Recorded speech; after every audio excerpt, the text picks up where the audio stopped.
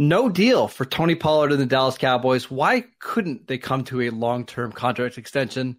All that and more this episode of the Locked On Cowboys podcast. You are Locked On Cowboys, your daily Dallas Cowboys podcast. Part of the Locked On Podcast Network, your team every day. Locked on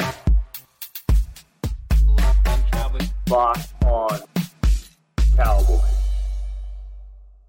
Welcome back to the Locked On Cowboys podcast, part of the Locked On Podcast Network, your team every day. We'd like to thank you for making us your first listen of the day. This episode is brought to you by LinkedIn. LinkedIn Jobs helps you find the qualified candidates that you want to talk to faster. Post your job for free at linkedin.com/LockedOnNFL. That is linkedin.com/LockedOnNFL to post your job for free.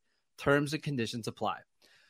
I am your host, Marcus Mosher. You can follow me on Twitter at Marcus_Mosher. And joining me today, as always, is Landon McCool. You can check him out on Twitter at McCoolBCB. Landon, the Dallas Cowboys, and Tony Pollard have been unable to come to a long-term deal, although the deadline is still a couple hours away from this recording. Yeah. But are you surprised that they weren't able to come to an agreement here? No. In fact, I would have been surprised if there was a deal that had been agreed to simply because the way the market has moved in the last week, 2 weeks, honestly, with some of these re-signings, restructurings that have happened of players of similar ilk as Tony Pollard. You know, they've got two other guys that are also on franchise tags at running back position that also weren't able to kind of come to a long-term deal. The market is just not what it needs to be for running backs that are trying to make money right now. And I think for Pollard, getting $10 million to play this year is a good deal, especially considering what a lot of these guys are getting in the open market. Yep. And for the Cowboys, to get to secure his services one more year, and not have to commit any kind of money in the future at this point, especially considering that the market continues to trend downwards. I think it honestly is a good deal for both sides to wait on this if they want to do it. The Cowboys, because they want to see if there is a floor to where this running back market is falling to. And for Tony Pollard, it's hope against hope that the running back market rebounds or something changes that kind of makes it more palatable for trying to sign a deal, though I have to say I can't really see a future where that's happening anytime soon. Well, there are some running backs that are upcoming for deals that maybe could change this a little bit, right? Like Jonathan Taylor, he's going into the final year of his contract. I won't be surprised to see the Colts give him a long-term deal. There are a couple of things going for Tony Pollard that make sense, right? Like that make it so he could potentially earn some more money on his contract, right? Like, he's coming off a pretty big injury. He's never been a full-term starter. I mean, does he have 5 or 6 starts under his belt?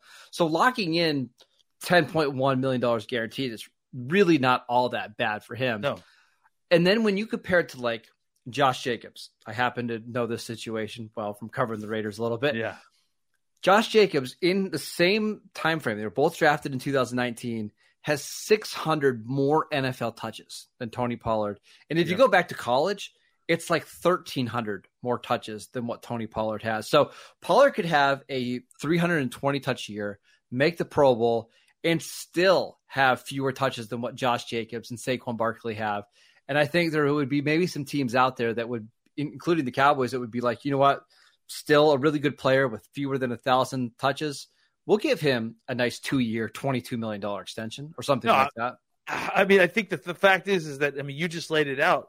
Pollard is the guy that if someone was going to get a deal to, it would make the most sense to. He's the modern running back. He has some wide receiver history. You talked about the lack of touches.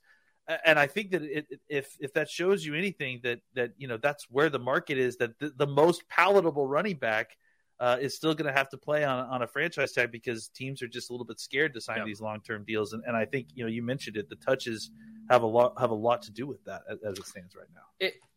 There haven't been a lot of running backs that have been very successful on the second contract that they've gotten from NFL teams. Now, the players that have been, if you just look at a couple of the names, Jamal Charles had 620 touches in his first 4 years of his career. Better, the next couple of years. Derrick Henry had, I believe, 500 fewer touches in the first 4 years of his career than what Ezekiel Elliott had.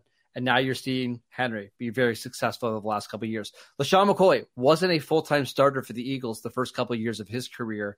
And then by, year 5, year 6, year 7, he was at an all-pro level. I wouldn't be shocked if Tony Pollard's kind of that next player of, hey, anytime we've given him touches, he's been really good. Now that he's a full-time guy, he can still be a very efficient and productive guy on the second contract that he's gotten in the NFL. Yeah, look, if the Cowboys decided, I don't think I'm against the Cowboys trying to sign him on a second contract if the deal works out. But the problem is, I think making a deal right now is very difficult. Like just trying to nail down what the cost is of a good running back that you want to sign to a second contract. Well, I mean, the problem is like Tony Pollard saw Miles Sanders, who, again, that was an NFC Pro Bowl running back, sign a 4-year deal with, I think, $13 million guaranteed. Like, if that's the market, Pollard, just stay on the franchise tag, right? Exactly. Basically get that same amount of money in a state with no income tax, and you're basically it's a wash, right? Yeah, and ultimately, I'm sure the Cowboys would love that. Like, hey, look at this deal that Miles Sanders signed. If you want to sign that deal, we are on board for that. But I mean, I think for Pollard, he looks at it and it's like, he didn't even get I can't remember when Miles Sanders was drafted, but that's the other thing about second this, round, right? Second round. Yeah, it says that Miles Sanders is a second round pick. A lot of these guys you're talking about, Ezekiel Elliott, some of these other folks that are in here, Henry, second round pick, Zeke, obviously a first round pick. Pollard's was a fourth round pick, if I'm not mistaken. So he hasn't earned very much money up until this point. So at this point, I could see why he's taking the $10 million guaranteed, betting on his skill set that maybe there's some opportunity for the market to bounce back. And again, like you said, like you mentioned, of all the kind of running back types to hit the market, his is the most palatable to give a second contract because of the touches, because of the type of running back that he is. So I think really the thing that really threw a monkey wrench in all of this, as much as the running back, market cratering underneath him, was the injury. It's not a terrible injury. It's a high ankle sprain. It's tough to deal with, but there is some unknown on the other side of it. I feel 99% confident that we're going to see Tony Pollard of last year this coming year, but there is, some uncertainty there, and that little bit of uncertainty piled on top of all the other things that were happening was just enough that everyone was just like, the Cowboys are like, we'll take it to the $10 million. I bet if we want him next year, we can get him on a good deal. And for Pollard, it's like looking at the wasteland of the running back market and going, I'm glad with my $10 million guaranteed. I'll take another bite at the apple next year. I do wonder what would have happened if Pollard didn't have that injury. Let's just assume the Cowboys still lose to the 49ers. Are the Cowboys a little bit more likely to give him a long-term deal? Maybe. I mean, but at the same time, what does it even look like? Is he getting $13 million a year over 3 years? So basically like a 3-year, $40 million deal. I have no idea. Or are the Cowboys kind of just committed to, hey, we're not giving future money out to a running back, guaranteed money to a running back anymore. Let's just kind of go year by year. I have no idea. It's one of those hypotheticals that we'll just never know. Well, it's an interesting question because I think, part of what's going on here is we're trying to parse whether or not the Cowboys have sort of changed their stance about running backs, right? Is what's happening right now with Tony Pollard, directly tied to what's going on specifically with Tony, including the injury and all those things, or have they changed their stance about how they're handling the position? That's what we don't really know. Yeah. I do think that there's a high likelihood that even if he doesn't get injured, they probably still franchise tag him, right? Just because it's uncertainty in the market. I mean, unless they, kind of waited it out, had him go out and get offers and see the kind of money that, Miles Sanders was getting offered, maybe he comes back and signs, a short, smaller 2-year deal or something like that. But I honestly wouldn't be shocked if he, even with no injury, the Cowboys had put him on the list simply because of, it's hard to kind of nail down what running back value is right now. That the Cowboys are very comfortable with players playing on the franchise tag. They've done it before. I want to dive into a little bit more of that next. This episode is brought to you by LinkedIn. These days, every new potential hire can feel like a high-stakes wager for your small business. You want to be 100% certain that you have access to the best qualified candidates available. That's why you have to check out LinkedIn Jobs. LinkedIn Jobs helps you find the right people for your team faster and for free. It's so easy to create a job post. You just add your job. You add the purple hashtag hiring frame to your LinkedIn profile so that you can spread the word that you're hiring. Simple tools like screening questions make it easy to focus on the candidates with just the right skills and experience so you can quickly prioritize who you'd like to interview and hire. It's why small businesses rate LinkedIn Jobs #1 in delivering quality hires versus leading competitors. LinkedIn Jobs helps you find the qualified candidates that you want to talk to faster. Post your job for free at linkedin.com/LockedOnNFL. That is linkedin.com/LockedOnNFL to post your job for free. Terms and conditions apply. Welcome back to the Locked On Cowboys podcast. We want to thank you for making us your first listen of the day. Every dayers. On tomorrow's show, we're going to talk a little bit more about some Cowboys news, some analytics stuff maybe we can dive into. We're getting really close to training camp. I think practices start next Wednesday, so getting you ready for Cowboys football to be back. But Landon, let's talk about Tony Pollard in a long-term deal in 2024. It seems to me like the Cowboys are very happy putting players on a franchise tag, making them prove it twice, right, before they give out long-term deals. They did it with DeMarcus Lawrence. They did it with Dak Prescott. They did it with Dalton Schultz, but they ended up not signing Schultz after the first franchise tag. What is your read here with Tony Pollard? Like, how likely do you think it is that he gets a deal next offseason? I think it's an interesting question. It's hard to say right now. I think as it stands right now, I would bet that they are probably satisfied with seeing exactly what they get out of Tony Pollard this year. And, depending on how things end up, likely letting him walk in free agency and then trying to figure out a running back after that. Look, you kind of mentioned it in your tease a little bit, right? Like the Cowboys have just finished kind of completely revamping their analytics department. I wonder if their new analytics department has a little bit more to say about contracts regarding running backs, that sort of thing. I think these are things that, that are going to be kind of decided and we may have new directions that we're taking franchise-wise towards running back contracts by the end of next year. So I think it's going to have his play is obviously going to have an effect on this. But I also think that there is a possibility that the Cowboys have changed the direction in which they're heading as far as their team management at the position. The running back position is in crisis right now as far as the market goes. So I don't know if the Cowboys necessarily want to, break new ground in paying running backs again after what happened with Zeke. And I think that Zeke was a great player, but I think that contract really hamstrung them a lot. So I do think that there's a good chance that even if Pollard has a fantastic season this year, the Cowboys may be looking to move on to something younger and just kind of rotating these guys in and out because that's simply the way that the position is going across the NFL.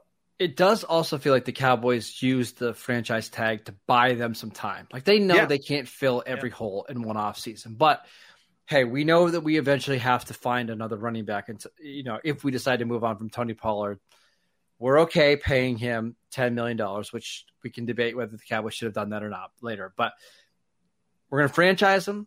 Let's see what else develops behind him. If Malik Davis or Deuce Vaughn prove to be a quality starter or a number 2 running back, maybe it's not that hard to replace him next offseason. But let's give ourselves basically 2 off seasons to try to figure out this position. Yeah, and I think the idea too is that if you're going to go to more of a committee approach, like I think it's a little bit easier to kind of change out who the lead running back is because it's not reinvesting those touches, a whole bunch of touches only in one player, right? You can distribute those a little bit more with guys. The problem with the Cowboys this offseason is that it was Pollard and then a whole bunch of no ones. If they're switching to more of a running back by committee, philosophy or a draft and develop more running back situation.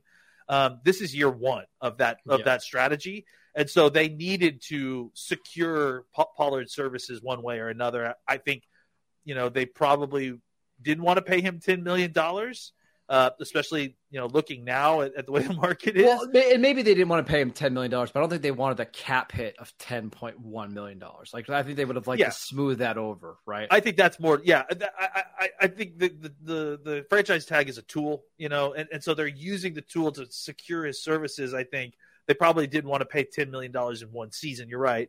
But I think it's what it was, right? So for me, I think it's going to be interesting to see, let's say he has a incredible season. Let's say he has, 1,300 yards rushing and another 800 yards receiving or something ridiculous, right? 600 yards receiving, right? I think that then it becomes more difficult, right, to kind of like turn him away and say, all right, good luck going off and seeing, what you get. But I also think that if the Cowboys are committed to this new kind of strategy, that's what they'll do. They'll let him walk and then hope that they can replace him with, a year better Deuce Vaughn, second round pick, and Malik Davis next year. Sure. Yeah, and we should also say I don't think the draft fell very well for them, right? Because obviously Bijan was never going to fall to 26. No. Jahmyr Gibbs went inside the top 12 picks. Yeah. Zach Charbonnet is somebody that we liked, went early second round. We were thinking he potentially could have been an option for them at 58 or maybe a trade up in round 3. And it just seemed like the running backs in this draft, because there wasn't a lot of depth, they all got pushed way up the board, like Kendre Miller from TCU. Yep. We were talking about him as a 4th round option. He was gone like 20 picks before the Cowboys even picked in the 3rd round. So it just didn't work out for them in the draft. I think if you want to critique them at all, it's maybe that they overvalued the running back market a little bit when you saw like what David Montgomery got, what Miles Sanders got. But even then, those guys are very different players than Tony Pollard. Like David Montgomery is a grinder, right? Miles Sanders is that kind of do-it-all running back without maybe the elite speed. There just really wasn't anybody in the draft or in free agency that could give them the explosiveness and the ability to do everything else like Pollard, at least in my eyes. Yeah, I mean, again, Pollard was unique in this class in the sense that he has something that you can't really find a lot, in that he was explosive in a way that you just don't see a lot of running backs are. Yeah. And that he kind of was able to maintain that through, a high touch count. So we'll see. Look, if he comes into this year and he maintains a level of explosiveness on the similar number of carries, the Cowboys may need to figure out a way to kind of re-sign him. Maybe obviously with a kind of reset eyes. The market has been reset a little bit, but look, if they sign him to a 2-year deal for say $24 million, right? 20, and 18 if it's guaranteed or whatever, something like that. Like I think that's considering what consider you're getting the normal running back stuff that you get, plus you're getting explosive plays that you would normally get from the position. That to me makes it a lot more palatable to give him what is now basically run of the mill running back contract for guys that are worth signing a second contract to. I want to dive into that a little further because I'm fascinated by this current running back market and how much these guys should get paid. Let's dive into that next.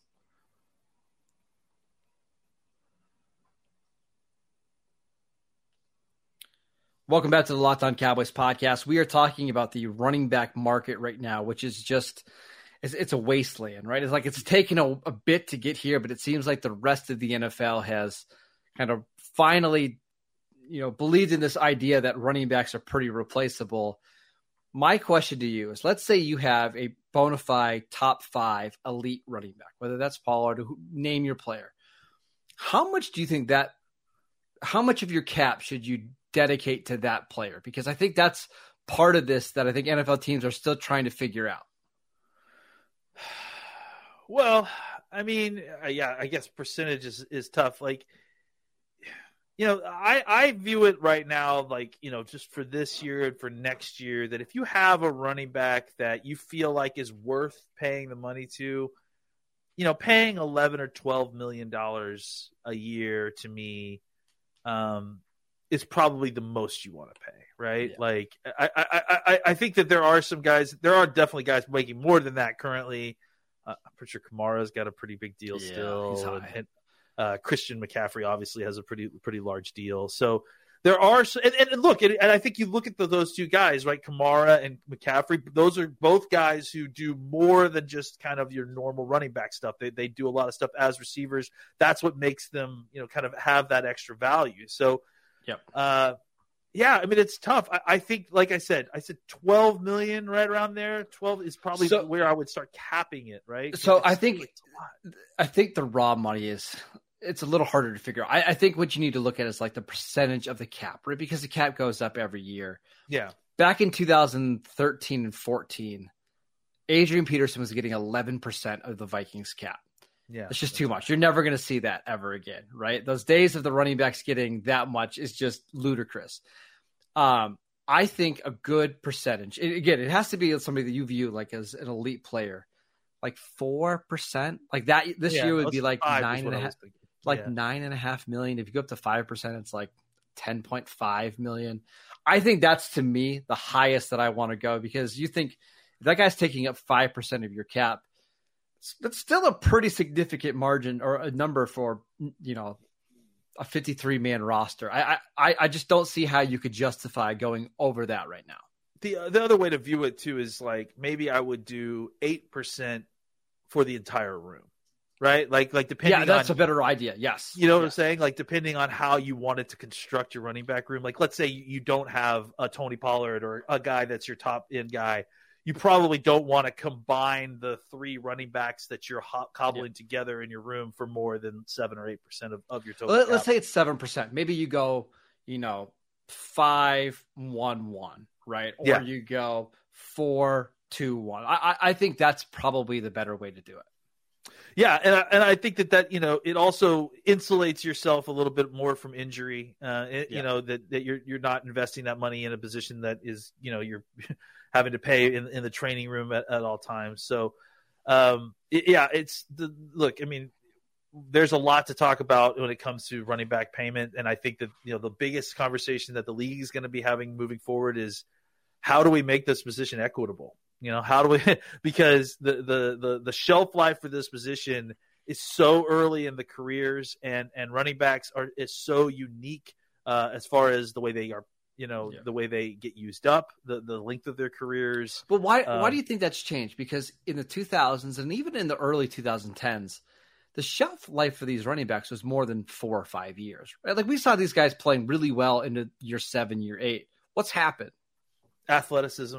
I think more and more players on defense are becoming bigger and stronger and more athletic, and the collisions are just more violent than they have been, as these guys get more and more athletic.